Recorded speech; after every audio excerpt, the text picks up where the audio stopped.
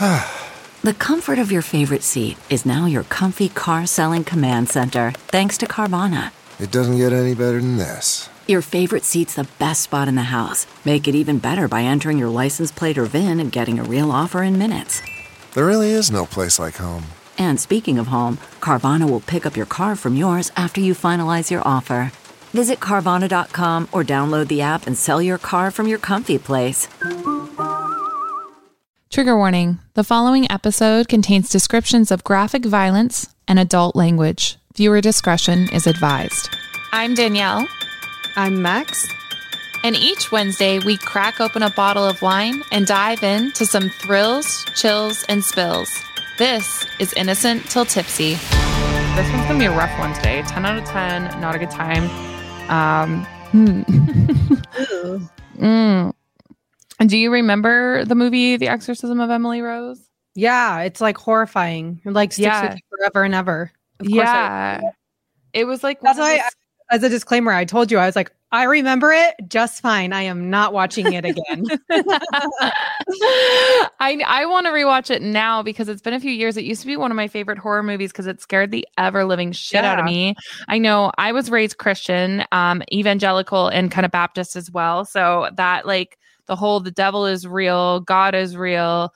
Even what Ed Warren said in the last episode, and it's who you elect to choose, like, depends on your fate. Like that's what I grew up with. So this seemed very real to me when it came out in 2005. And I was kind of glad TikTok, like now, like looking at this case now, I'm glad TikTok didn't exist in that time frame, because I don't know if you remember, but the tapes of the real exorcism of Emily Rose were leaked onto YouTube during that time. Do you remember that? That kind of rings a bell. Okay. Yeah. So I remember listening with like all my friends in high school to like this real exorcism and it being like so horrifying. You can hear like agonizing screams, chants, and incoherent languages. Like things just don't always make sense from the girl who was Emily Rose was based off of, Anneliese Michel. And disclaimer here, I am not German. There is going to be many things I say in this that are just completely mispronounced because I am not from Germany and I do not know how to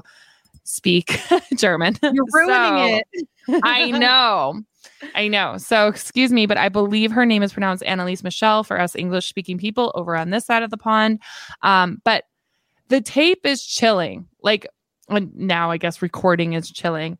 And at the time I thought it was because like a demon like possessed this girl. But now I'm thinking like, well, it's because we're hearing a very unwell woman dying of neglect and dehydration and malnutrition. Also not good to listen to. No, she died at the age of 23. Oh my gosh. Yeah, because I remember thinking like she was in college or university, as you call it. Yes. At the beginning of the movie or whatever.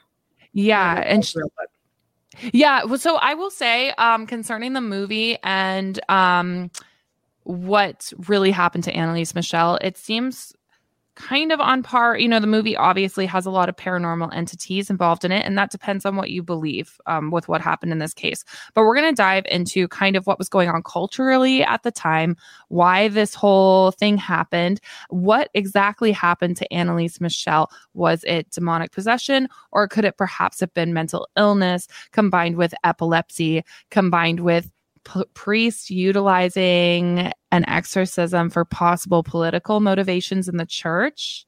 There's a lot at stake here with this whole exorcism that happened in the 70s in Germany, in a very small town in Germany.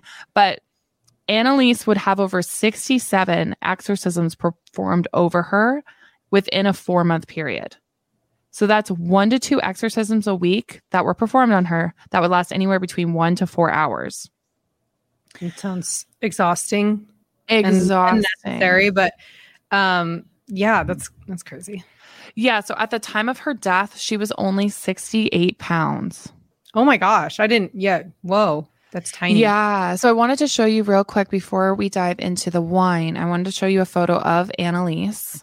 Scared. I don't trust you anymore with these photos. No, this is a nice photo of her. Okay. This is what she looked like before. I won't this one's rough. It's really bad. I'm like PTSD from you. I know. It's pretty rough. And then I wanted to show you Yeah. very beautiful young lady. Yeah. And then this is her when she was being exercised. And this is her mother holding her. And we're going to get into her mother, her family, her whole, Not the gonna whole like 9 this. yards. It's not great. Oh no.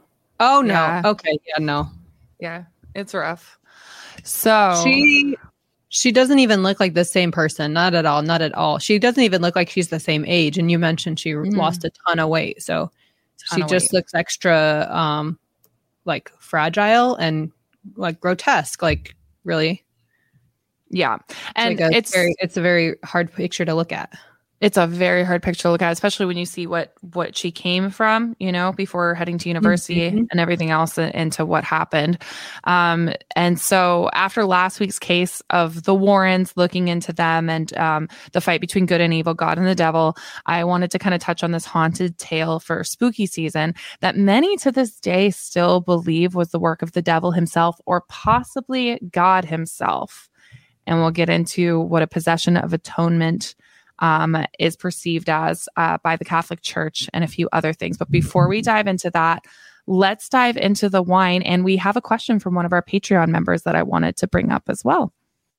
All right. The wine. I had to double check because I was like, this looks familiar, but it is familiar. It's Cannonball. Back again.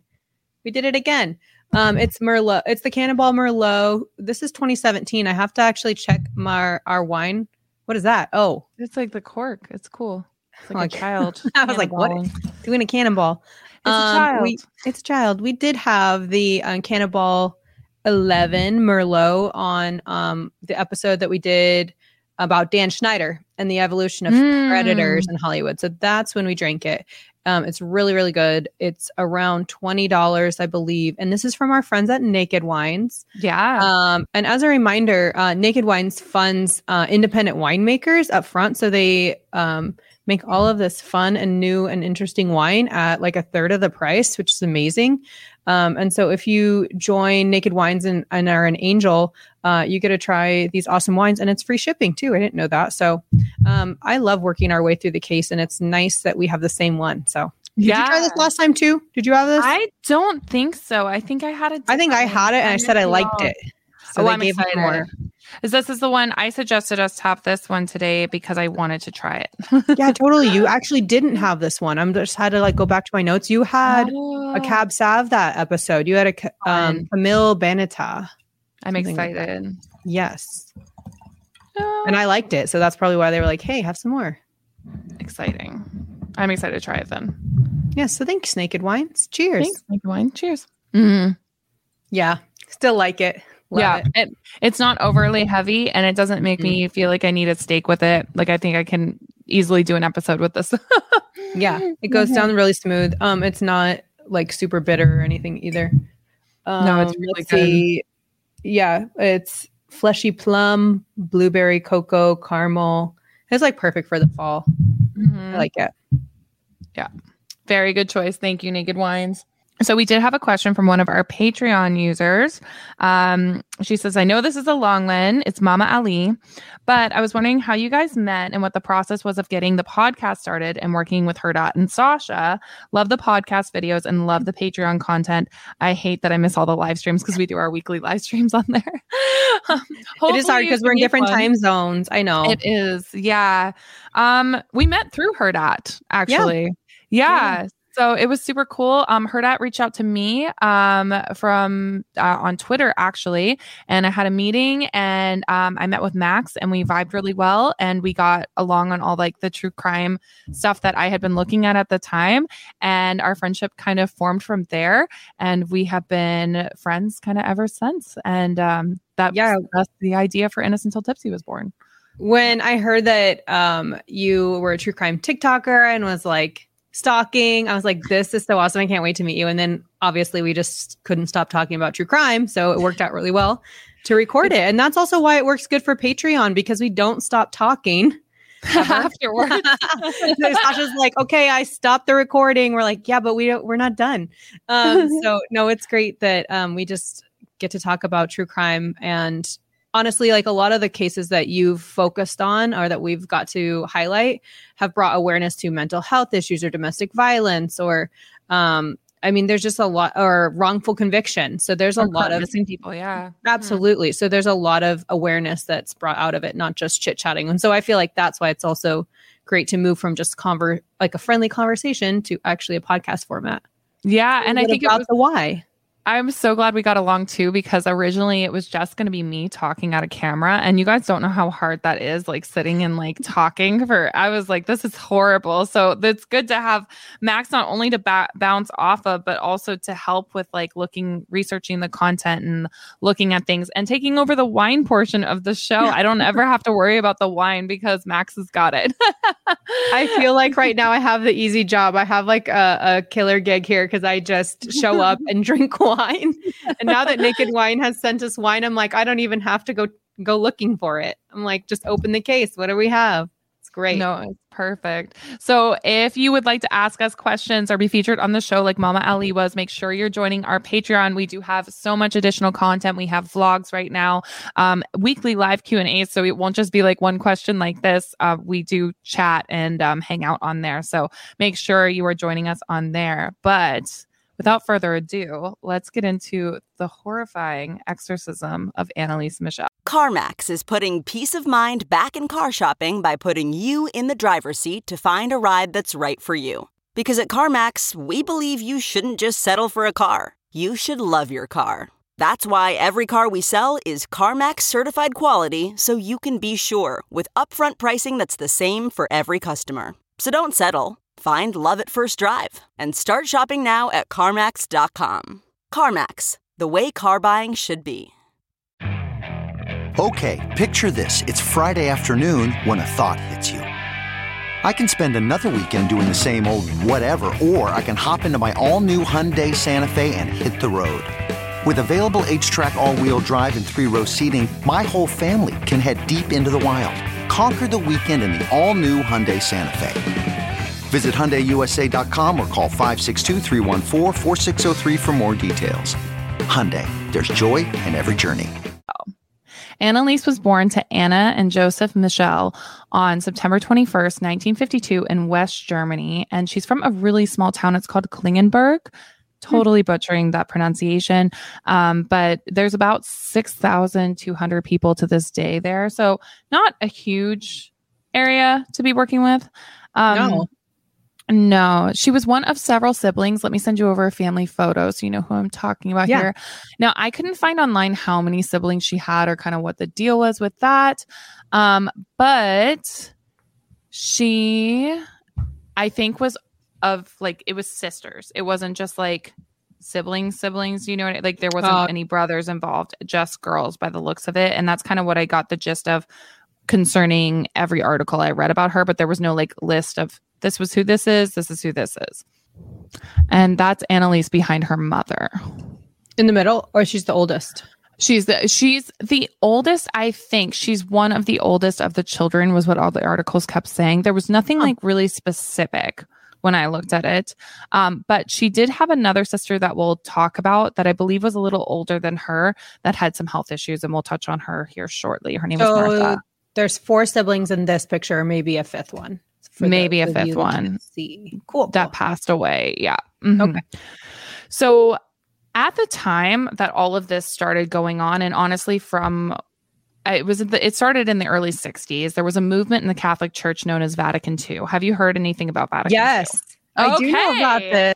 Here we go. It's like it's like the Catholic rules were like, okay, time for like us to revisit this. And they kind of like re-upped the rules of Catholicism. I don't know. That's probably an oversimplification, but is that that's a good simplification. Yeah, I actually had to contact someone about this. I had to like phone a friend because I was like, I am not Catholic and I need to know what the situation was. It seems like you had to fast before communion or something like that. Like for example, and then they were like, okay, well, and otherwise you weren't supposed to be taking communion.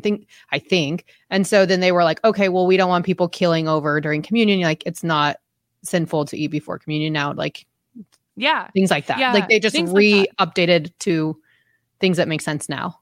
Yeah, so it wasn't exactly like they didn't change any theology parts of the religion. Right. It was just changing how the church operated, and it was in hopes to actually make the church bring it into the modern world because they still seemed a little bit behind the times, I guess you would say. So like way back when the priest actually used to give his homilies or sermons, as some of us might know them as, like back to the congregation, and he'd only give it in Latin. Well, now they're like, okay, well, what if you faced your parishioners and you spoke in their native tongue and not some language that nobody understands anymore?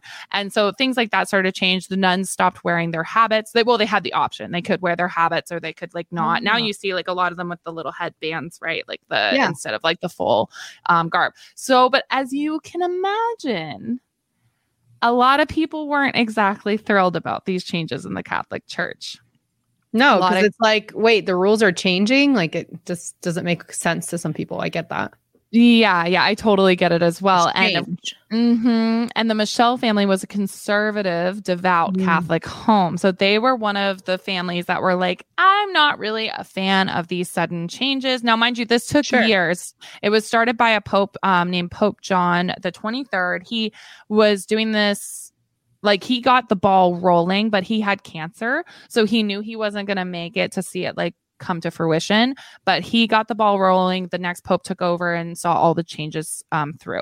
But a lot of parishioners, they lost a lot of parishioners during this time. The Catholic Church did. And while they didn't lose the Michel family, along with their community, along with their local priests, not a fan of Vatican II. So keep it in mind when going forward, because I do think this has a lot to do with why the demon possession happened. I see. And I went to the Vatican City. I went to oh gosh, now I can't think of the most famous church with the the artwork. Oh my god, Sistine Chapel. Sistine Chapel. Yes, come on. Now I can't even remember. Yeah. I went to the Vatican and the Catholic Museum of Catholicism or whatever it's called. Sorry. No, you're okay. Well, I mean, I'm like sorry to everyone else that I'm not remembering exactly what it's called. Anyhow, the Sistine Chapel. So they have a huge museum that walks you through like the history of the church and ancient civilizations and everything else. So that would be so cool. That would be so cool. Super cool. Anneliese's mother, extremely devout, extremely strict. Okay. She had the girls and herself at least go to church twice a week. So she's going to mass twice a week. Okay. I don't know if Joseph was included in this. Joseph is the girl's father. He's said to care deeply for his children, but at the same time was extremely emotionally withdrawn. Okay. This is something else we should be keeping in mind. It's 1970 something when all this starts to go down, 60 something when all this starts to go down. We're under 30 years from World War II. Joseph had served in the Nazi German army in World War II. So we got a lot of heavy beliefs going on here, whether or not he was fully in the Nazi camp at all, but we've got the heavy Catholicism. We did serve in the war. A lot going on. Now, back to Anneliese's home life and it being strict. Anna, their mother, was described as very suffocating and overbearing. The girls were not allowed to hang out with boys, and it was so strict that if their friend, say, has a brother, you can't go over to their house. Whoa. Yeah. Well, I mean, that's some pretty strict rules. Yeah. I didn't realize that this took place in Germany till you obviously are digging into Anneliese's case. Because Emily Rose takes place in the US, right? The movie. She does. Yeah. The movie. So like you wouldn't think about like, that her father was, like that they're in Germany or that he had been in the war or something. Yeah. Just and that there might be to Emily Rose. And there might be a heavy stigma and fear surrounding possibility of mental illness as well, or even epilepsy. Absolutely. Yeah. So the other thing is too, the girls, they just didn't have their own lives. The parents had no boundaries when it came to how they were running their household. No privacy was given to the girls. They had no freedom for self-expression. They were not allowed to go to any school functions like dances. They were told what to wear, what to read, and what was suitable to discuss. It seems so overbearing, but then you have to think. So Martha, Annaliese's older sister, supposedly, like I found it was hard to find information on her siblings, but Martha, she died at the age of 8 due to complications related to kidney disease. So you can also see where the parents might be a little bit more overbearing on their kids as well. Yeah. I get that. Okay. Anneliese had also always been a very sickly young girl. She suffered from mumps as a child and would eventually suffer from tonsillitis as well as tuberculosis. Now, while she was had it all. That sucks. She had it all. And she died at 23. So you're like, cheese and crackers, this poor girl. So when she was sick with the mumps and she was stuck in bed and her mother was like overbearing, like sitting around over her kind of thing. Whenever Anneliese would start to complain about her ailments or the situation she was in, her mother would just begin to pray the rosary extremely loud over her daughter. So just ignoring that. Yeah. Yeah. And it's also the times too. I mean, I guess in that setting seems, I'm not surprised for her mother, but you're like, I just need a drink of water, really. Yeah. Another blanket, please. Yeah. Shoot. Poor girl. Yeah. Poor girl. And so her mother would use all these ailments as reasons for her not to socialize with other members of, her own peer group. I know. And she had a lot of pressure as the now oldest sibling of the house to be a good example for the younger siblings. And with all of these pressures and an already failing immune system, there would be a doctor, Dr. Leonard, who would diagnose Anneliese at a very young age with neuroses. He said it was due to having a father that didn't understand her and a mother she had an intense hatred for. I wonder how you clinically diagnose someone with neurosis. Like, what does that mean? I know. So I read a book about this. It was translated from German, so it was a little rough of a read. I also read a ton of articles from the time. If you read stuff, it's hard because some places are of the distinct belief that she was possessed and others are like, good God, what the hell happened here? So it's a very interesting case to research 110%. But I think the common belief now is that there was a lot of physical ailments concerning Anneliese. Yeah. So Anneliese did experience some kind of reprieve from her controlling household. At 13, she went to school in, we're going to have to get Sasha to put this word up. I'm so sorry, Sasha. It's like Aschen. I'm not going to try. Germany. It's a little town in Germany. Don't know if it's little, actually. Ignore me. But it's a town in Germany. This we know, which was a train ride away from her home. So she gets a little bit more distance, from home. Okay. Here she was happy, she was healthy, and she enjoyed athletics. And I wanted to I thought this photo was really sweet of her because it shows a little bit more of her personality. We see her in like the school photos. Why'd she go there for school or something? Yes, it was for school. And she would come home at night too. So it wasn't like a boarding school situation, but she was able to ride the train and kind of get outside of her family home. Yeah, have some autonomy. That's cool. Yes. And here, while she was there, she was described as a very happy, healthy child that enjoyed athletics even. Oh, cool. Yeah. She was happy. She's got a big smile. Yeah. And she was very playful. Wearing a color. Yeah. Yes. A little bit of a color photo. But this all kind of changed when she experienced the first symptoms of her illness. And this illness would first be medically diagnosed and then soon became spiritually diagnosed. So this first reported incident was when she was 16 years old in 1968. She basically like blacks out during class. She's in this like trance-like state, just like staring off. And when her friends were able to ask her what on earth happened, she said she just must have zoned out, like been super tired from studying, right? But that same night around midnight, she awoke suddenly paralyzed and felt as though something was pressing down on her chest. She was struggling to breathe, and then she lost bladder control. Now, to me, this sounds a lot like sleep paralysis as someone that has suffered with sleep paralysis as well. Maybe not the losing bladder control part, but like everything else. I'm like, yeah, you feel like you can't get up. You feel like you can't move. Like, sometimes you see a shadowy man in the corner. I don't know if you've ever had sleep paralysis. It's not a good time. No, I have not had sleep paralysis, and no, I am not an MD. But those all seem like physical things that could be explained. So this episode didn't last long at all. But when Anneliese woke up, she didn't want to bother her family. So she waited until the next morning to tell her mom about it. But it didn't happen again. And it didn't happen until about a year later in 1969. So it's pretty spaced out. Yeah. So same thing, same exact thing happened. So at this point in time, her mother's like, well, maybe we should go see a doctor because it's the second time around, not totally normal. So they refer her to a neurologist. Now, this examination of Anneliese came back with no abnormal results concerning her brain scans and everything. But this doctor, this neurologist, did suspect that Anneliese was experiencing grand mal seizures. Already, there's a huge sense of shame about Anneliese's condition. Her mother encourages her to not say anything to anyone outside of the family. She does not want the church to know about it, especially, and she does not want Anneliese's peers to know about it.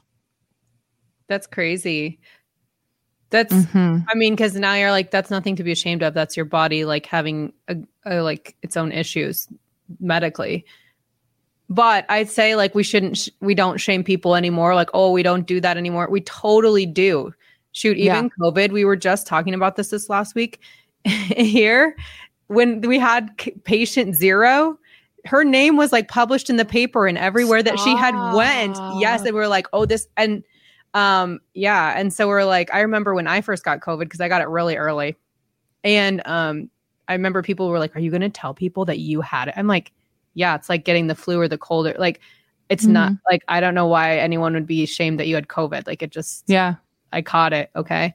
So, I mean, like, I get why it's insane to think that they'd be that shamed for having seizures. But then I get that she loses bladder control too. And then it's probably really strange for those around her. Yeah, so her mother was said to be fearful of gossip and assumptions, but I gotta think too, we're under 30 years out of World War II. There's also got to be a little bit of fear still left in the German mindset of not just what people will think, but people were literally killed for things like this in the war. You know, people were dragged out of their homes, you know, for simple health issues, and especially mental health issues. So that too kind of weighs on my mind of how you would be extremely stressed out, you know, even if it's just something that like PTSD almost kind of being situation. Disabled for sure. Yes, 100%. So it was during this time that Anneliese came down with tuberculosis, though. So she actually was sent to a sanitarium during this time. Whoa. That's I crazy. know. So she stayed there. She would receive letters from home, but these letters read a lot like sermons. But Anneliese seemed really happy to receive them, and religion was becoming more of a comfort to her rather than an annoyance that it seemed to have had been. And it was while at the hospital in 1970 that she had her third episode. Now, like the others, she's paralyzed. She's feeling something pressed down on her chest. Again, loses control of her bladder. Now she's unable to yell. This is a lot like sleep paralysis too. She can't yell. She can't move until it's over. And then when it's over, she's screaming and everyone's like looking over at her like, you know, she's got all these peers around her too because she's staying in this hospital. And they're like, what the hell? Like, you're fine, you know? Yeah. What's your deal?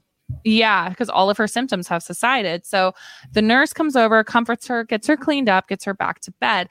But this is when her peers really begin to distance themselves from Anneliese, and they constantly refer to her as snot-nosed. Hey, kids. So this became a really dividing piece of the puzzle between Anneliese and anyone outside of her religion, her home. That kind of situation had her cling more to religion and to her own household. And not long. Yeah. Mm-hmm. And not long after this third event, in her diary, Anneliese would describe a day where the entire day she smelled something sweet.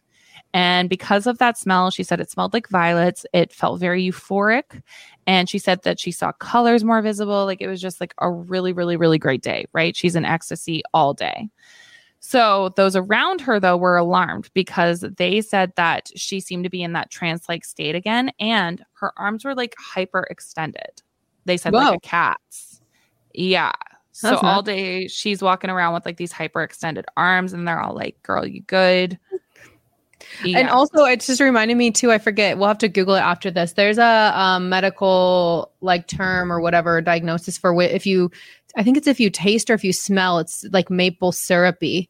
Or if your breath smells like maple syrup, it's something that has to do that. It's like a really sweet taste or smell. Then it's either you've been poisoned or you have this. I don't remember. It's like something medical. So the fact that she's like having all these symptoms, it's like someone should diagnose her with something. Well, I know there's a form of epilepsy that has to do with smells, like your sense of smell. Oh. And we learned about this because I lived in Canada most of my life. And in Canada, there's something called heritage moments that, used to be something called heritage moments that for like a minute to 30 seconds, they'd come across your screen like a commercial on television.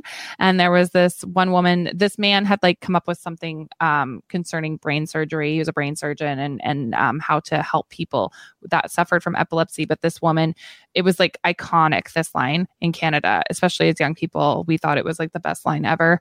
I smell burnt toast. And so, but that would be what would set her epilepsy off, was the I smell burnt toast. Yeah. And then she would end up with seizures. Whoa. And the doctor was able to fix that for her. So it is something that can go along with epilepsy as well. So yeah. Well, apparently this is totally medically unrelated, but I figured it out. It's why do I smell maple syrup everywhere? It's the symptom of maple syrup urine disease. It's literally called MSUD, and it's when you can't break down like certain proteins, and your urine, sweat, and even the earwax of people with MSUD will often smell sweet like maple syrup. So it's not bad though. Okay, picture this. It's Friday afternoon when a thought hits you. I can spend another weekend doing the same old whatever, or I can hop into my all-new Hyundai Santa Fe and hit the road. With available H-Track all-wheel drive and 3-row seating, my whole family can head deep into the wild. Conquer the weekend in the all-new Hyundai Santa Fe. Visit HyundaiUSA.com or call 562-314-4603 for more details. Hyundai, there's joy in every journey. Audible is the destination for thrilling audio entertainment. Allow your imagination to be piqued by stories that are brought to life through captivating sound design, eerie soundscapes, and dynamic performances. As an Audible member, you'll be able to keep your heart rate up month after month because you can choose one title a month to keep from the entire catalog, including the latest bestsellers and new releases. If you're in the mood for a shocking psychological thriller, check out None of This Is True by Lisa Jewell. Embrace brand new exclusive thrillers from best-selling authors who are guaranteed to keep you gripped. New members can try Audible free for 30 days. Visit audible.com/thrill or text thrill to 500-500. That's audible.com/thrill or text thrill to 500-500. So back to Anneliese. yeah, sorry, my brain. No, today, you're good. like, You're good. There and everywhere. It's like a super gloomy day here today, and I feel like my brain is just like on cruise control. Maybe that's what happens when we don't record in the morning. We're like, we have to be on our point early. Yeah. Anneliese, though, was convinced that this wonderful euphoric day that ended by the end of the day was the work of the Virgin Mary. After this event, a doctor treating her prescribed anti-seizure medication for her. But for weeks after, Anneliese was still hopeful that this blessing would return from the Virgin. Perhaps the Virgin Mary was too busy helping others, she put in her diary, or maybe the seizure medication could have been working. But perhaps this is also another reason for Anneliese's later aversion to medical treatment, because it was keeping took away the blessing. Yeah. Yikes. Yeah. Okay.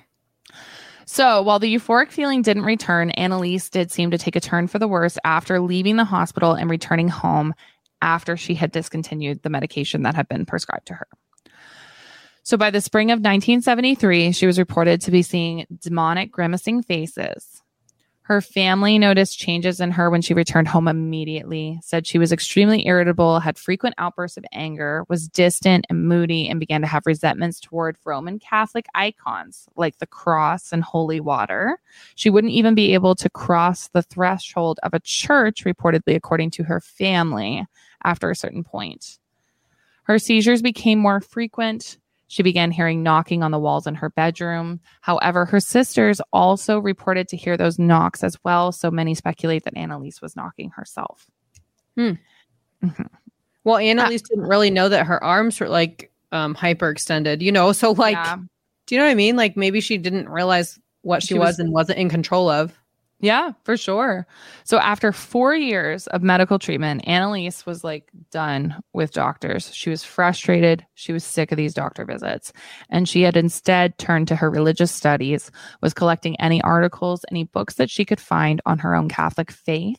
as well as visiting shrines in her area. She took trips with her father to get blessings. I feel like I'm speaking kind of out of my own mouth right now, but I know if you do so many Hail Marys or something at certain places in the Catholic faith, it's believed that, you'll be healed or certain blessings will come to you. So I feel like that's kind of what she was trying to do there. But she soon became convinced that this wasn't a matter of physical or mental health, but of spiritual, believing she had been chosen as a martyr for a saintly reason to suffer. This also was a better excuse for her mother, Anna, because she didn't want to deal with the lifelong disorder that was epilepsy or any of the mental health diagnoses that Anneliese had been given by actual medical doctors. So when a friend from church suggested that it might be a demonic possession, Anneliese and her mother were like, that's it. Yes, correct. What if she had like Tourette's or something? You know how they have tics, like, or certain things that they can or cannot do or must do repeatedly. Like, you're like, oh, she can't cross the threshold, or she can't be around these certain things, or like, what if she just had these tics that became like that? They say like patients that have Tourette's discover new tics and they come and go like in intensity, I guess. Yeah, so a lot of people believe now on that kind of same brainwave that she had schizophrenia along with epilepsy. Because that also becomes more pronounced or like comes more symptomatic, right? Or something like when you're in your early 20s, late teens. Yeah. Or it could be triggered by like certain events, traumatic events or change. And it's hard to default her. Like, I don't fault her at all for discontinuing her medication, because I've heard epilepsy medication can be extremely hard on you. You can end up being like a zombie of yourself, or it can change your personality as well, which also may have been what they were seeing as well. Maybe even her coming off of the drugs too is, some kind of change in personality as well. Obviously, I'm not a doctor, I'm not a psychologist, but looking at this, I can definitely see how this progression is going. And I don't fault her at all for kind of the decisions that she made at that point in time. But by this time, Anneliese was in college. She was studying to become a teacher. She was actually a student teacher at Würzburg University. She had a boyfriend at this point in time. His name was Peter. And he was her boyfriend until she died. So I think that, I don't know, he also encouraged her to go home after the situations just became more and more intense and she couldn't do certain things and she kept having these outbursts, right? So during that time as well, the family had obviously a family doctor that referred Anneliese to a neurologist named Dr. Luthi, who again prescribed anti-seizure medication. Dr. Luthi noted that Anneliese was obsessed with the idea that Satan was inside of her, and that judgment of fire would be visited upon everyone soon. He said she was very disoriented, indecisive, and random in thought at this point in time. And according to Dr. Luthi, Anneliese was incapable of making her own decisions for herself. This was during her visit in September of 1973. So just a couple of years before she passed. So for a while, she is totally incapable of making her own just decisions. Like suffered from something like all her life, like all her life. Different ailments and diseases and illness, I guess, and mental illness or any of it. She's like had the whole gamut there. Yeah. So for a time, Anneliese and her parents began to beg the church for some type of intercession, like someone help us. There's something more going on than this mental health situation that we're dealing with, right? But the church just continually directed the family back to healthcare professionals.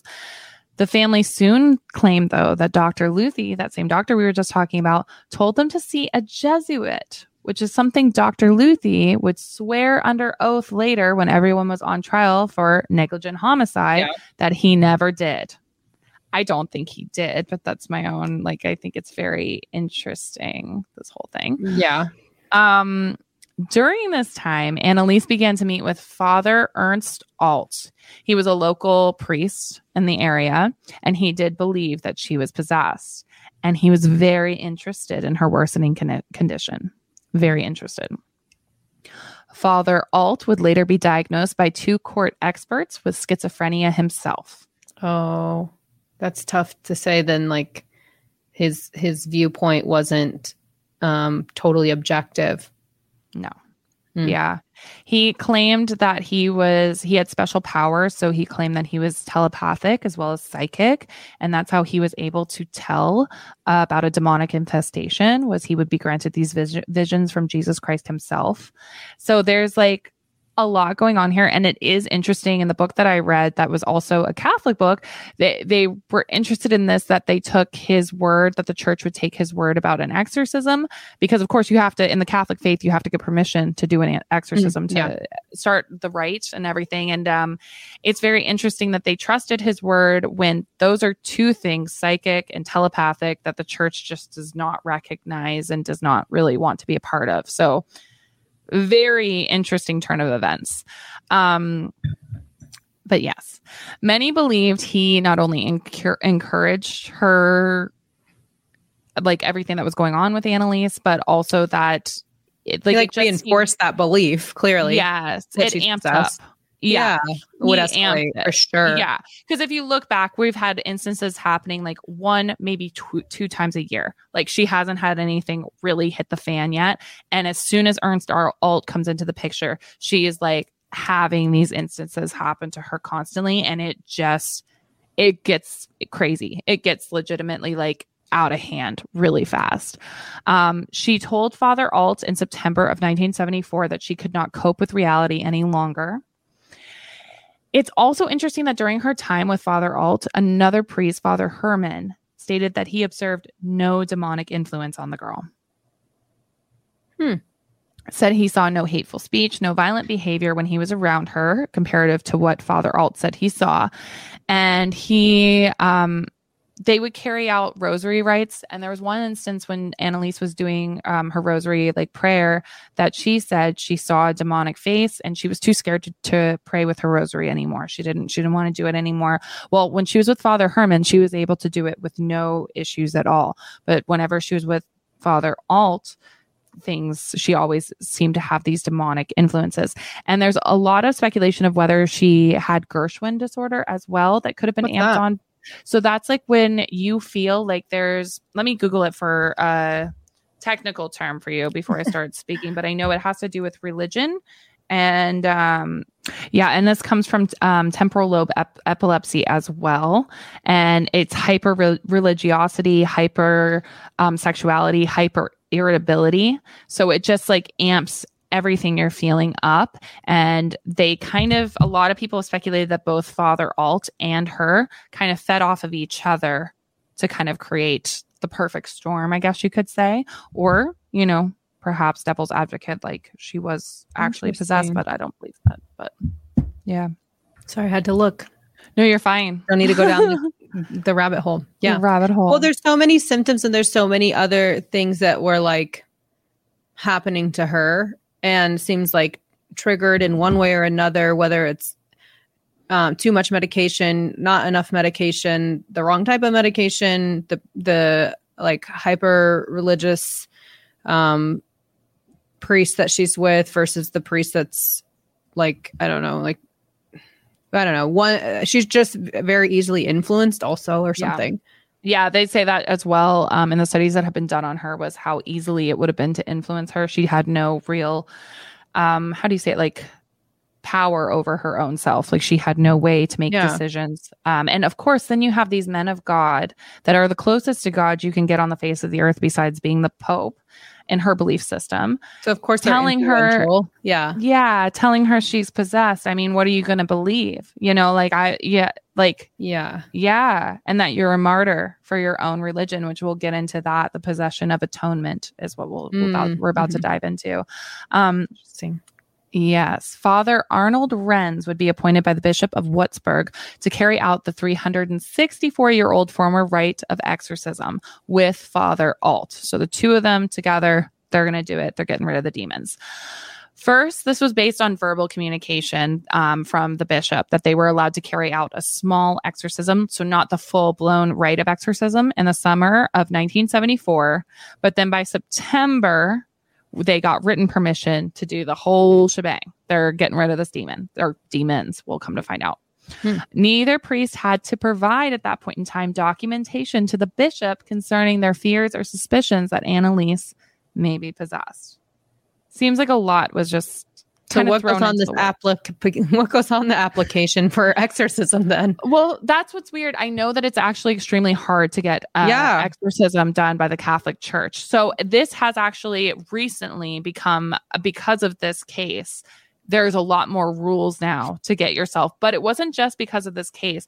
Right before all of this started to happen to Anneliese, The Exorcist was released upon the public. Oh, we've already talked about how that like influenced people anyways. Like we were talking about with Dahmer and things like it's just like plants a bad seed. Yeah. So that was actually trigger you in other ways. Yeah. In court, Father Alt would say that that was actually one of his things that made him a great person for exorcism was he had read the book that was released in 1971. Okay. So keep times in mind. And he had watched the movie, which was released in 1974. It was speculated that her mother had also watched the movie. That seemed to be a highly impressionable film on a lot of true crimes, a lot of situations like this. So this was already out in Germany when all of this started. And oddly enough, the film released in 1974, we are in the summer and the fall of 1974 when her illness takes an immediate turn for the worse and she's suddenly in a full-blown possession. So it's interesting. It's very interesting that these influences happen at the same time. Like correlates with the timeline that when she gets worse. When her illness worsens. Yeah, takes a turn. Yeah. So after the first rite was performed, Anneliese was reported to feel somewhat better, but her symptoms remained, and they would until she died. So it didn't seem to get any better. So now we're in full possession territory, according to these priests. And Anneliese did believe at that point in time that she was a martyr for the youth of the Catholic Church and a martyr for the Catholic Church itself because of Vatican II. Oh.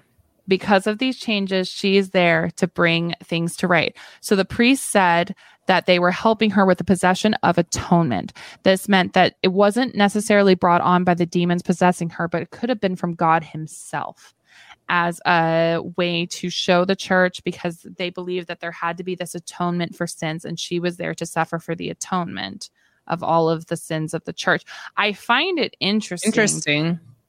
We are in Germany in the 70s, but we're not atoning for World War II. We're atoning for the sins of the youth of the Catholic Church. Oh my. I just think it's interesting. I would liken it to the book of Job, right? Like it's like she's suffering like Job did, I guess you would say, but not really, because Job wasn't possessed. But yeah, that same vein of things. Yeah.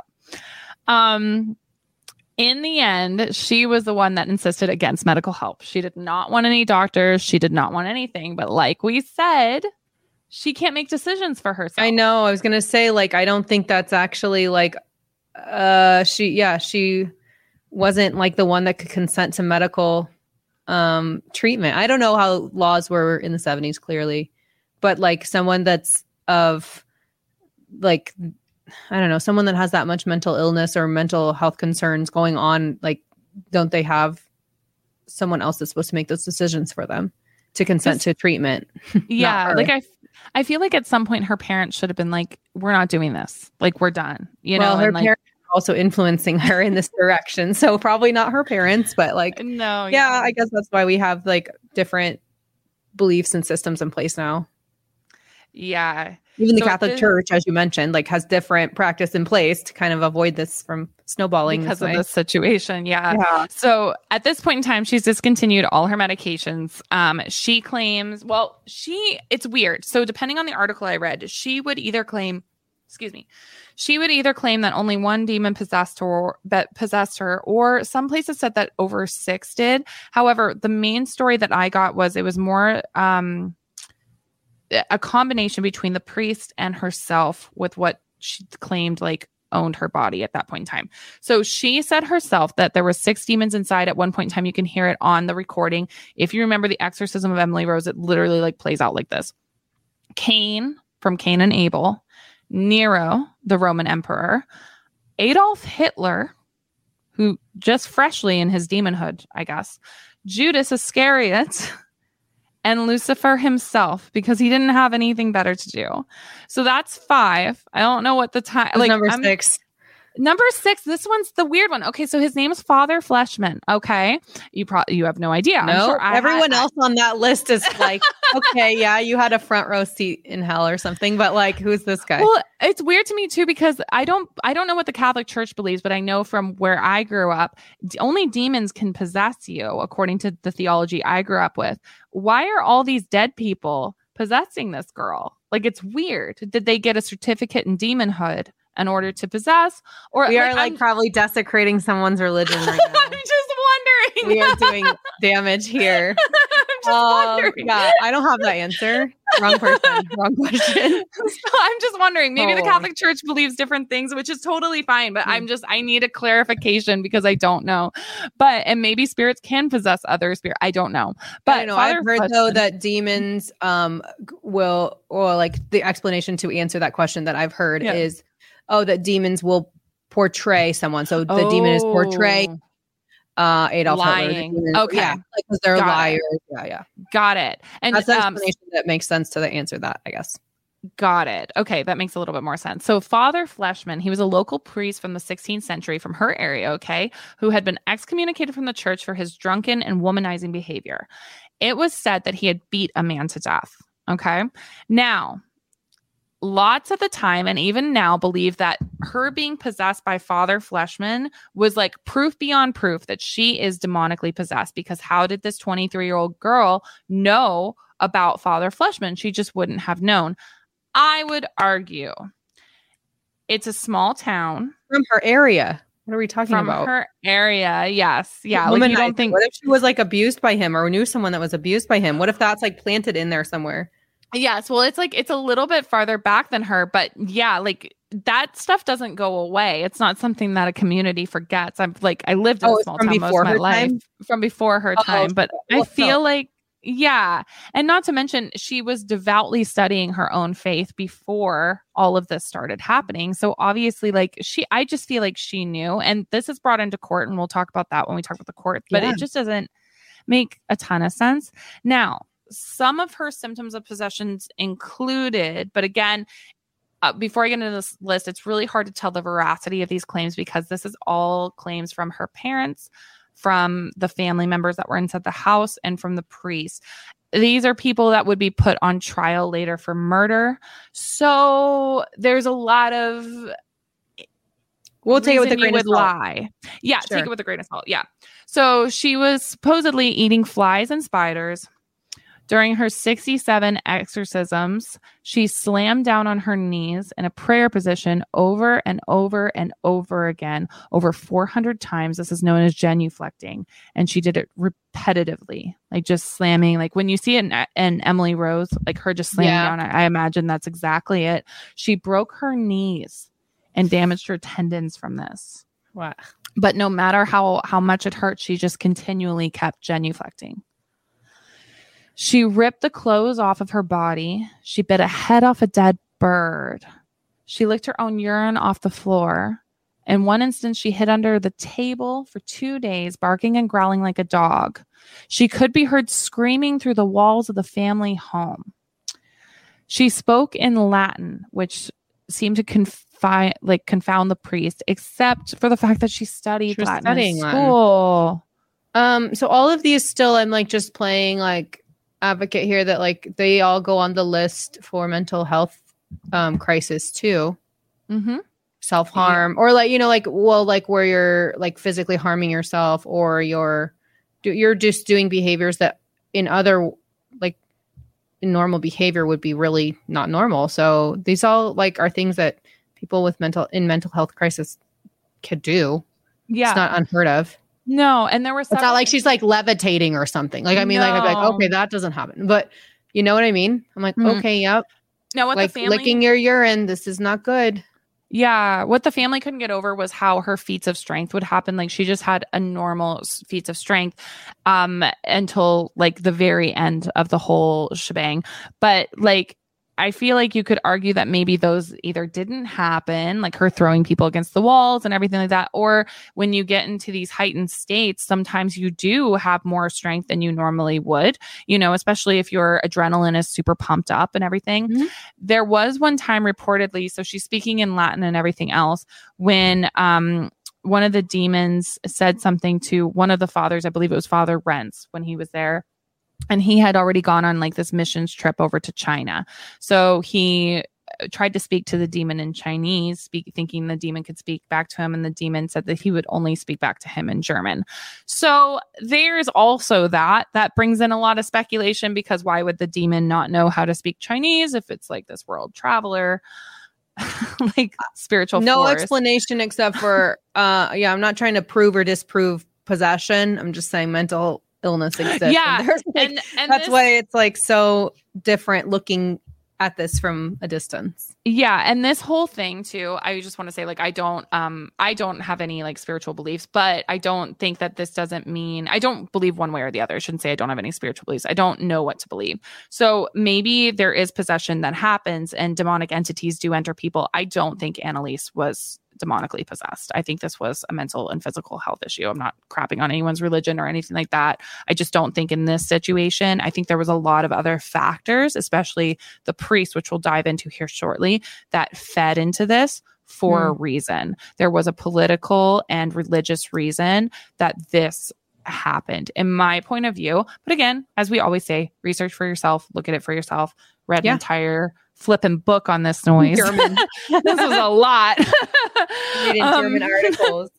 Yes. Now, this part's really messed up. Anneliese did not seek medical help at all, right? She didn't want any help at all. But Father Ernst did at one point see to bring a doctor into the exorcism.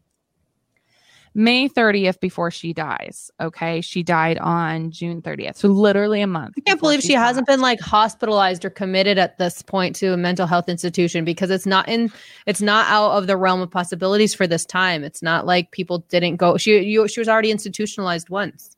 Yeah. So May 30th, Dr. Richard Roth visited Anneliese's house out of scientific curiosity, not professionally. Yeah. Is he liable? So you wait till we get to what they were I can't even imagine. It's so gross. So scientific curiosity, he arrives at the house. He claims later in court that she had no injuries when he arrived. However, Father Renz would say she was bruised. She had abrasions to her face, abrasions all over her. But in the courtroom, Dr. Roth would later claim there were no injections against the devil, and that's why he didn't intercede in this matter. She's 63 pounds when she dies. How is that not medically like concerning? Yeah. Yeah. Seems concerning. He started going to church after this, so it converted him. But yeah, wild. Now, there is a Roman ritual that states that one type of possession requires continued fasting and deep prayer by the victim and the exorcist. Because of this, it's thought by many that the priests were actually denying Anneliese sustenance in hopes to drive out Satan himself. But they also claim that at the end of her life, Anneliese just would not eat. She did not want to eat. And it's like at that point, this is where the courts began to argue that, then it doesn't matter. You get her hospitalized, you tie her down, like you get her help. So she does eat. That's when you get the tube. Like, she's not making consent. Like she's not giving consent or not consent to treatment. She's not able to. Yeah. Yeah. So no matter how many exorcisms were performed, Anneliese's condition only worsened. During her last exorcism on June 30th, 1976, Anneliese was too weak and emaciated to perform the kneeling prayer positions that she'd done before. Her parents helped her carry through these motions. It's so sad. It's so sad. The only thing she said during this exorcism was, "Please, absolution." And her last words, many believed, was, "I'm afraid." Ooh. She would be found deceased the next day. During her many exorcisms, remember, 67, she would be restrained by ropes and chains. Upon finding her body, her father immediately fled the house to get a natural cause death certificate issued under unusual rush conditions. This immediately raises suspicions on how she passed. When the doctor examined her body, he said he would not grant this natural death. So this is how we're being brought into court. And what's so by natural death, they mean like neglect, and she finally passed, like of natural causes due to neglect. Like, yeah, that's wild. What makes a life a good one? Is it the adventure you have? Or the friends you find along the way? Maybe it's pursuing your passion while striving to protect, defend, and save what you believe in every single day. So, what makes a life a good one? In the Coast Guard, we think it's all of the above and more, but you'll have to find out for yourself. Visit gocoastguard.com to learn more. I normally find bras to be so uncomfortable and constricting, but Skims has changed that. You know I love Skims underwear, so I finally tried their bras, and Skims has delivered again. Skims bras are worth the hype for the amazing shape and support they give, but what I wasn't expecting was how comfortable they are too. I've tried so many bras in the past, and the main issue that I have is that they weren't supportive enough, to the point where they felt slouchy. I love my Skims wireless form bra because it's so comfortable and supportive. The older I get, the more I care about actually being comfortable in what I wear every day. And with my wireless form bra, I no longer have to sacrifice my comfort for the support I need. Shop Skims bras at skims.com, now available in 62 sizes, 30A to 46H. Plus, get free shipping on all orders over $75. If you haven't yet, be sure to let them know we sent you. After you place your order, select podcast in the survey and select our show in the drop-down menu that follows. Yeah.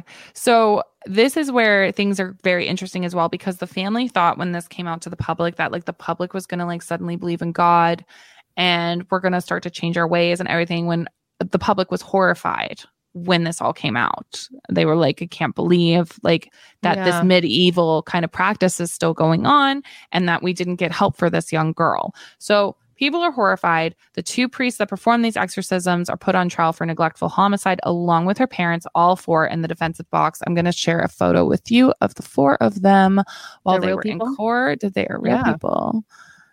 Okay, so who's who in this?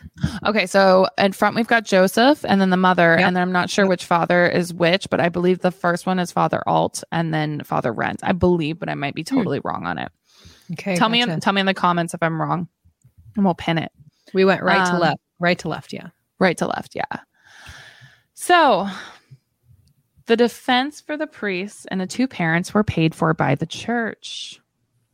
One of the defense lawyers was a very famous lawyer in Germany who served on the Nuremberg trials for the Nazi war crimes. And what side? On the defense? Defense for the Nazis. We're in Germany. His name is Erich Schmidt-Lechner.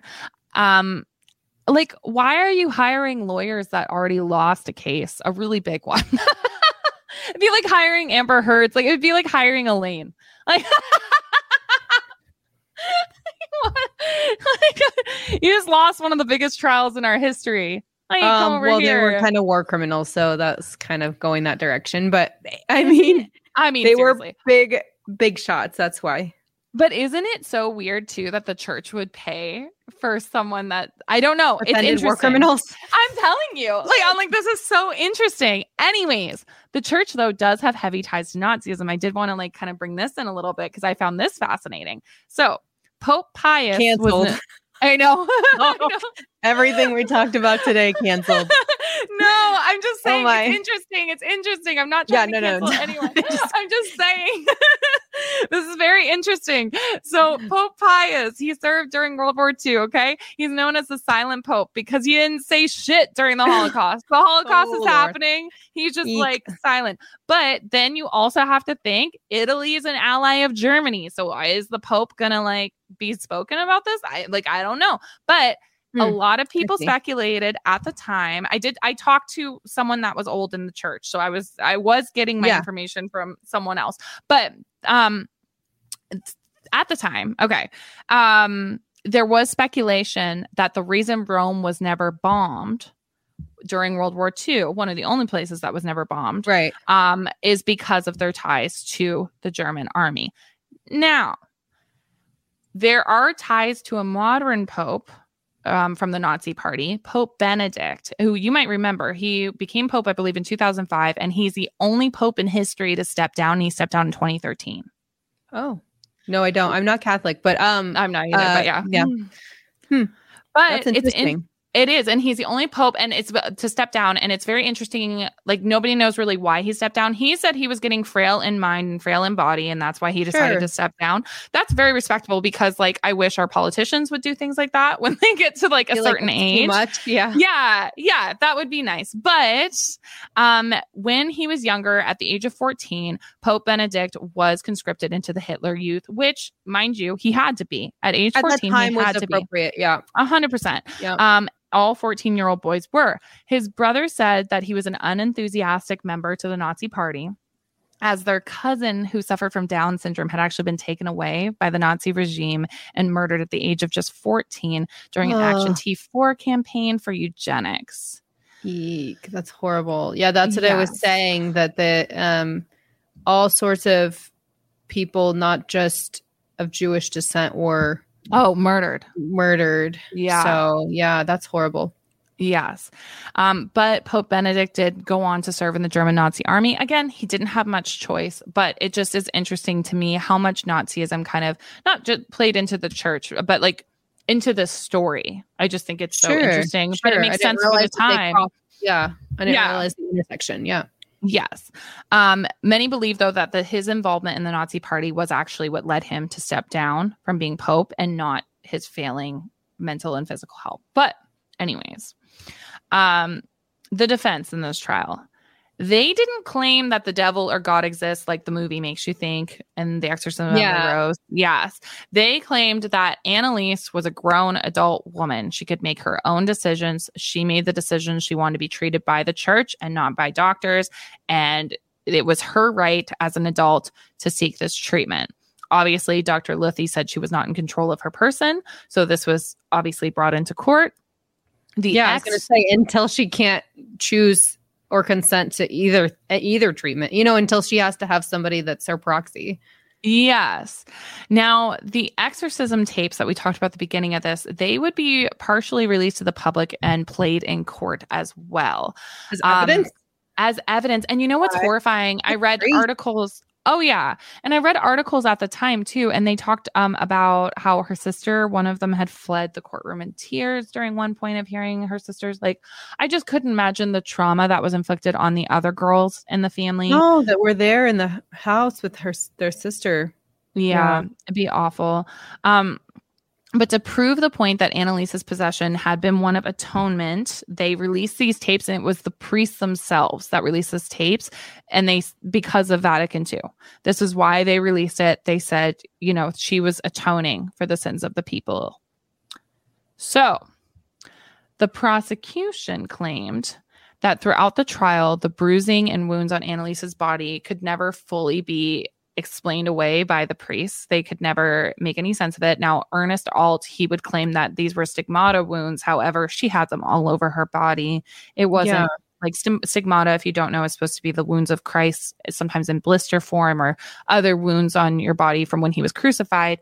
These wounds did not show that.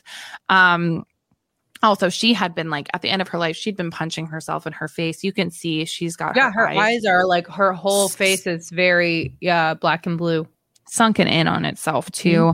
Not to mention, every medical professional questioned concerning their involvement with Anneliese said that she suffered from epilepsy and other possible mental health issues like schizophrenia brought on by her extreme religious beliefs, not demonic possession. And those are people that actually evaluated her during her lifetime. Seems a little extreme to say brought on by her religious beliefs. I know. Hereditary, or it was probably the defense being like, we're closing this case. Maybe exacerbated by her. Yeah. One medical professional testifying said she could have been saved actually at least a week before her own death if a medical professional had been allowed to intercede or had intercede, cough, cough, Dr. Roth, cough, cough.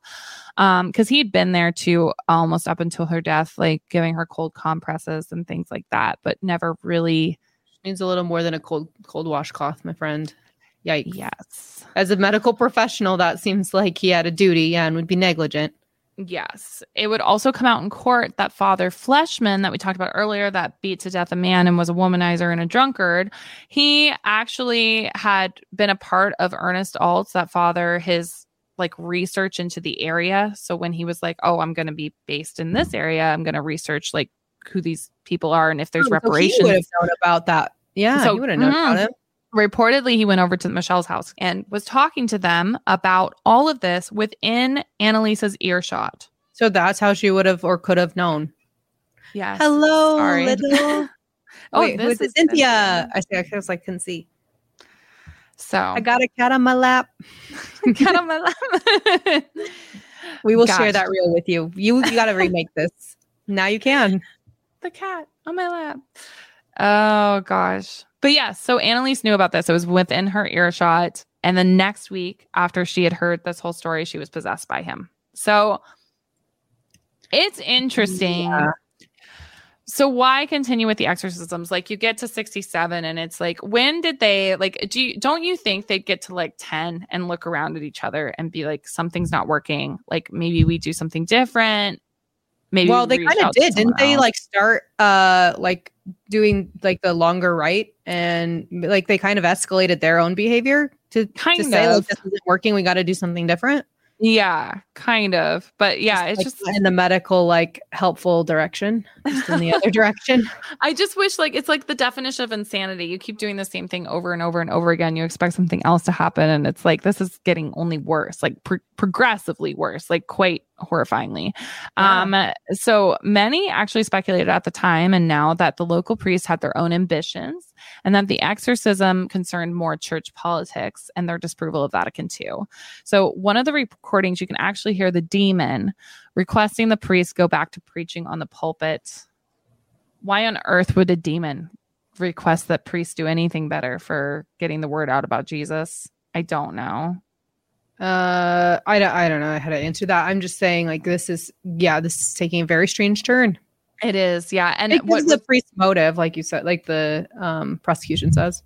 Yeah. What was really sad to me was hearing some of the recordings, and one of the major insults Anneliese would give herself, you know, when the demons are like, I'm possessing this slut or like whatever. And she would say slut and all of that, was calling her snot-nosed, which was the same insult that her peers had once used against her. Now, it was also speculated, and I believe it's true as well, that it was less shameful. Annelise's family saw it as less shameful for her to be saddled with a short-term demon or demons than something like a lifelong affliction, like epilepsy or some type of mental health issue. Like you think about the German feelings towards mental health at that point in time, considering her parents' links to Nazism. It would be a scary time, I would think, especially if they weren't like a part of or even if they were a part of the Nazi party in like an enthusiastic way, unlike Pope Benedict. But like that would be scary to think my child has this and this would not be seen as the Aryan kind of way of life. You know what I mean? Like, well, also they're very strong. They have very strong religious beliefs. So, I mean, it's natural that they would believe that over a medical explanation.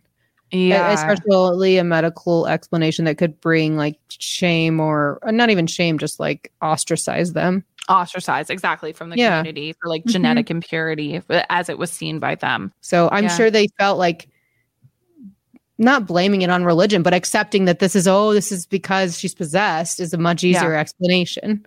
Yeah. Yeah. And I felt like this since beginning researching this. I felt like Anneliese was born, number one, into the wrong time. And I think to the wrong family. Like I just feel so bad. Like at the young age of 23, it's all over. And it didn't need to be. Like, you know, one of my best friends in high school suffered from epilepsy, and it never was something that hindered her at all in her life. So it's very weird to me to read about this and be like, oh, this was such super strange that it gets all this way, like that it goes this far that she actually dies and then it has to go to court. It's like a very extreme situation. Very. So by the time, like I mentioned before, it was decided by Father Alt and Renz that she was demonically possessed, The Exorcist had been released in Germany. There had also been an increase in people claiming to be possessed by demons. So the church was kind of already putting up those walls that of like, no, like the Warrens did. It's a leak in your wall. Like, you know, like it's not what you think it is. It's no big deal. But Father Alt claimed that this was a part of his rapport of how he knew how to exorcise people. And Anneliese herself, like the symptoms just progressively got worse after that film. So in the end of trial, we're figuring things out. No one served any jail time for this, but all of them were found guilty of negligent homicide. Whoa. What'd they get for a sentence then? So originally they were sentenced to 6 months in prison, but this was suspended for 3 months 3 months probation. 3 months probation? You get more time for like stealing a car. I say you get more time for shooting a deer out of season. Yeah. Oh, that's incredible. Yeah, it's horrifying. Were the priests allowed to continue being priests? I think so. Yeah. They were like slap on their wrist. Okay. Yeah. Gucci. That's awful. That's weird because a lot of people still visit her grave to this day. And some people are Satanists who believe that, and not like I'm not talking about the Temple of Satan. I'm talking, or the Satanic Temple. I'm not talking about them. I'm talking about like the old school Anton LaVey, the Church of Satan. So some people that believe like that are visiting her because of the demon situation. And some people visit her as a martyr for like the Catholic Church and still heavily believe that she was in fact a martyr, as she said she was in her life. And yeah, so, and if you read the comments, it's so interesting on different YouTube videos. Cause anytime I looked at people looking into this case, all of the comments were like, this poor girl, I can't believe her mental health was ignored like this. But then if you looked at other videos of like news reports, because her house actually recently burned down in like 2013.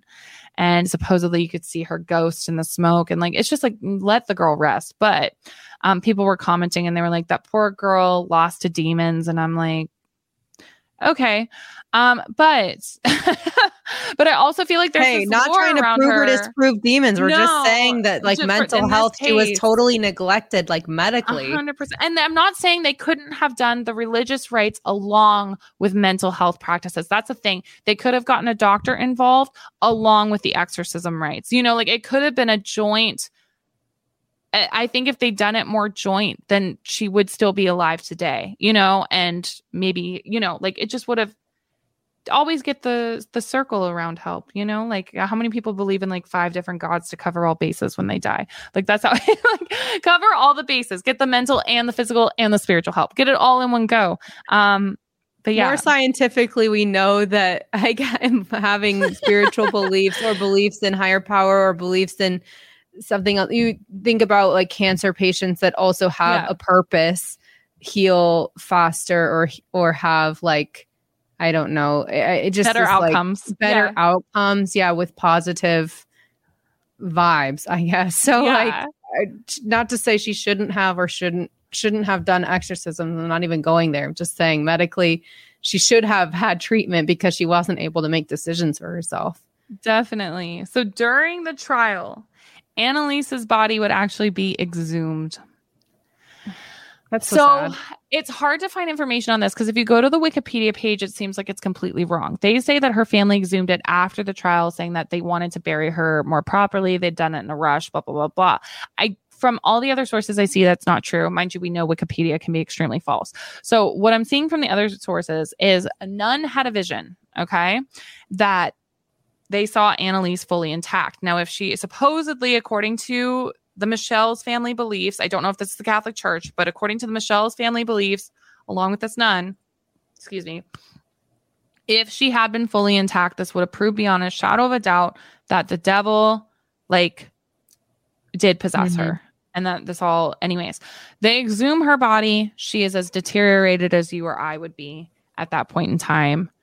So her father did argue. He showed like a photo, and I'll send you the photo. It's not of her body. Oh, it's like, please no more photos. No more photos. It's not of her body. It's of the casket that he said kind of proved that she was demonically possessed. But I don't see how this. What about that would prove what? Yeah, that's what I don't understand, because it's literally the casket. Like I don't see Anneliese at all in this photo. I don't know what we would be looking at here. It's a casket. It's a casket with like some guy behind it. Like I don't get. He said something about the oval, and then he says there was a handprint on the top of it that proved the devil's handprint was on the casket. I don't see any of that, but mind you, he's a father mourning his child. I can't tell him what he did or did not see, but to me, it just doesn't look like that at all in the photo. Yeah, I don't. I mean, I'm just looking at the photo. I don't see what I'd be looking at. But okay, another side note here. All right. 2005 rolls around. We now have the Exorcism of Emily Rose movie. Terrifying, but very sympathetic to those convicted of negligent homicide. Do you remember?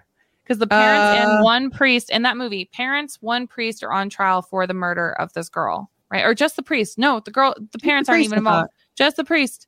Yeah.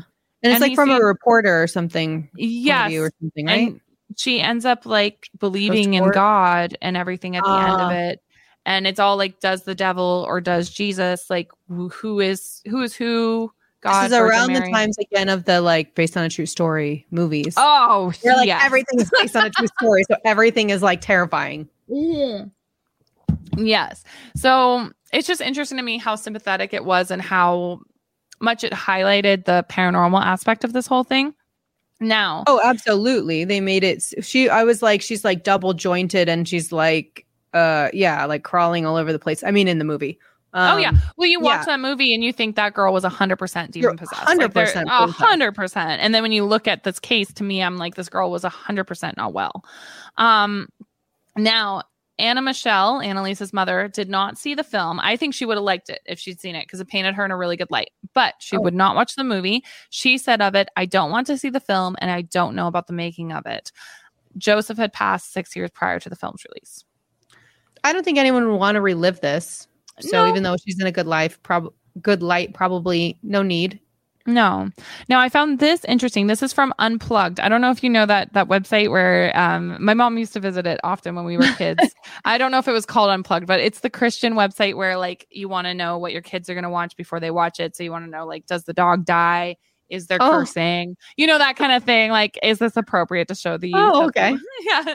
So, and I looked this movie up on here because I wanted to know what they said. Surprisingly, they were very positive about this film. I think it's because it does push the Christian faith quite a bit. Like it really does. Like if you watch it, I remember being like, Jesus, help me tonight. Like I am not, save my soul. Was this written like a long time ago? I don't know that like Christian churches would want youth to watch this. I mean, sure, there's like a lot of other more wholesome things to enjoy. Definitely. But they were nicer than I thought they would be about it. But they said co-writer with Paul, whatever, and director Scott, a graduate of Biola University, said his purpose in making Emily Rose was, quote unquote, not to persuade and not to provide any metaphysical answer to the question of whether demonic possession is real. His purpose, in the words of the religion columnist Terry Mattingly, was to make believers think twice about what they believe and doubters have their doubts about their doubts. Well, it's something. You kind of like suffer a lot through going through that movie. That movie's rough. That end goal. That's a rough movie. But yeah, so that is, I don't know. Like now we have that film. I find it somewhat accurate, except not at all accurate. I don't know. But this was it follows the same storyline a lot more closely. That she was suffering from these things. Mm-hmm. She was exorcised by the Catholic Church, and then she dies, and then there's a court case. So those facts align. And she did go to university. Yeah, she did have a nice boyfriend named Peter. I can't believe you almost made me watch this film again. Well, I want no need. Maybe I'll do it before we do our Q&A on Patreon, because I really want to rewatch it. And now with like all this knowledge, because I'd never really looked at it. Sure. I looked at it enough to know. So when this movie came out, I'm still devout Christian. absolutely terrified by this movie. I remember I actually called my roommate. I was living in an apartment at that point in time. She had gone to church that night. I had not. I decided to put on a spooky movie. That was the one that was most successful. One roommate goes to church. One roommate watches Emily Rose. Exorcism of Emily Rose. And it was like during the recording, because it turns on. That's one of the most scariest parts of that movie for me is the lawyer goes to bed. And then the recording just turns itself on. I have chills thinking about it right now. And I'm like, oh my God, this is so scary. The barn scene. Isn't there like a horrifying exorcism in the barn or something? And that's when she's like thrashing around, talking in tongues and like all the demons. Ugh. Yeah, telling who's it just like her. sticks with you. Yep, no thanks. Yeah, and so I called my roommate at church, and I was like, "When are you coming home? I need you to get home right now." I'm like, I'm so scared. So yeah, it was a highly impressionable film on me, and I remember the only time I looked it up was to see if it was really real. Like, was this girl really demonically possessed? And I remember at the time after looking at it, I was like, okay, she was real, but I don't think she was demonically possessed. And then that's as far as I got with it. But now looking at it and seeing the movie really does follow along with the truth quite accurately. She did go to university. She did have a boyfriend. Her family was religious. They don't really portray, I would say her home was a bit abusive in my mind, looking at neglectful or emotionally neglectful. Yeah. Yes. And how overbearing her mother was as well. So they don't really portray that, but I am interested in revisiting it and maybe talking to our patrons about it because I'm like, yeah, this is a lot. Homework for you. Homework for me. You do it. But yeah, that's the awful story of Anneliese Michel. I feel so bad. I'm not saying anyone's not demonically possessed. I know my mother was talking to me about this before she left today from visiting me, and she is still extremely Christian. And she was like, I don't think this is how this works in my religion. But yeah, I just wish there had been actual jail time for this because I think people should have been held more responsible on this noise, especially it happened over years. It wasn't just like she died of starvation and dehydration. That's pretty rough. This podcast is sponsored by BetterHelp. I know for myself, since transitioning to a working from home environment, the importance of taking care of your own mental health. BetterHelp will assess your needs and match you with your own licensed professional therapist. You'll be matched with a therapist in under 48 hours. Now, it's not a crisis line and it's not self-help. It is professional therapy done securely online. The service is available for clients worldwide, and you can log into your account anytime, day or night, to message your therapist. It's more affordable than traditional in-person therapy, and financial aid is available. You can visit their website and read other clients' testimonials that are posted daily. Visit betterhelp.com/ITT, that's better, HELP, and join the over 2 million people who have taken charge of their mental health with the help of an experienced professional. And for listeners of Innocent Till Tipsy, you can go to their website and get an additional 10% off your first month at betterhelp.com/ITT. That's betterhelp, HELP.com/ITT. Yeah. And 68 pounds. 68 pounds. And she looks like a totally different person at the end. But yeah, horrifyingly scary case, but for other reasons than usually believed. But yeah, that is the awful case of the exorcism of Anneliese Michel. And yeah, wild. So all right, I'll have more on this week on Patreon, but for now, this is all I got. Till next time then. Till next time. Cheers. Cheers.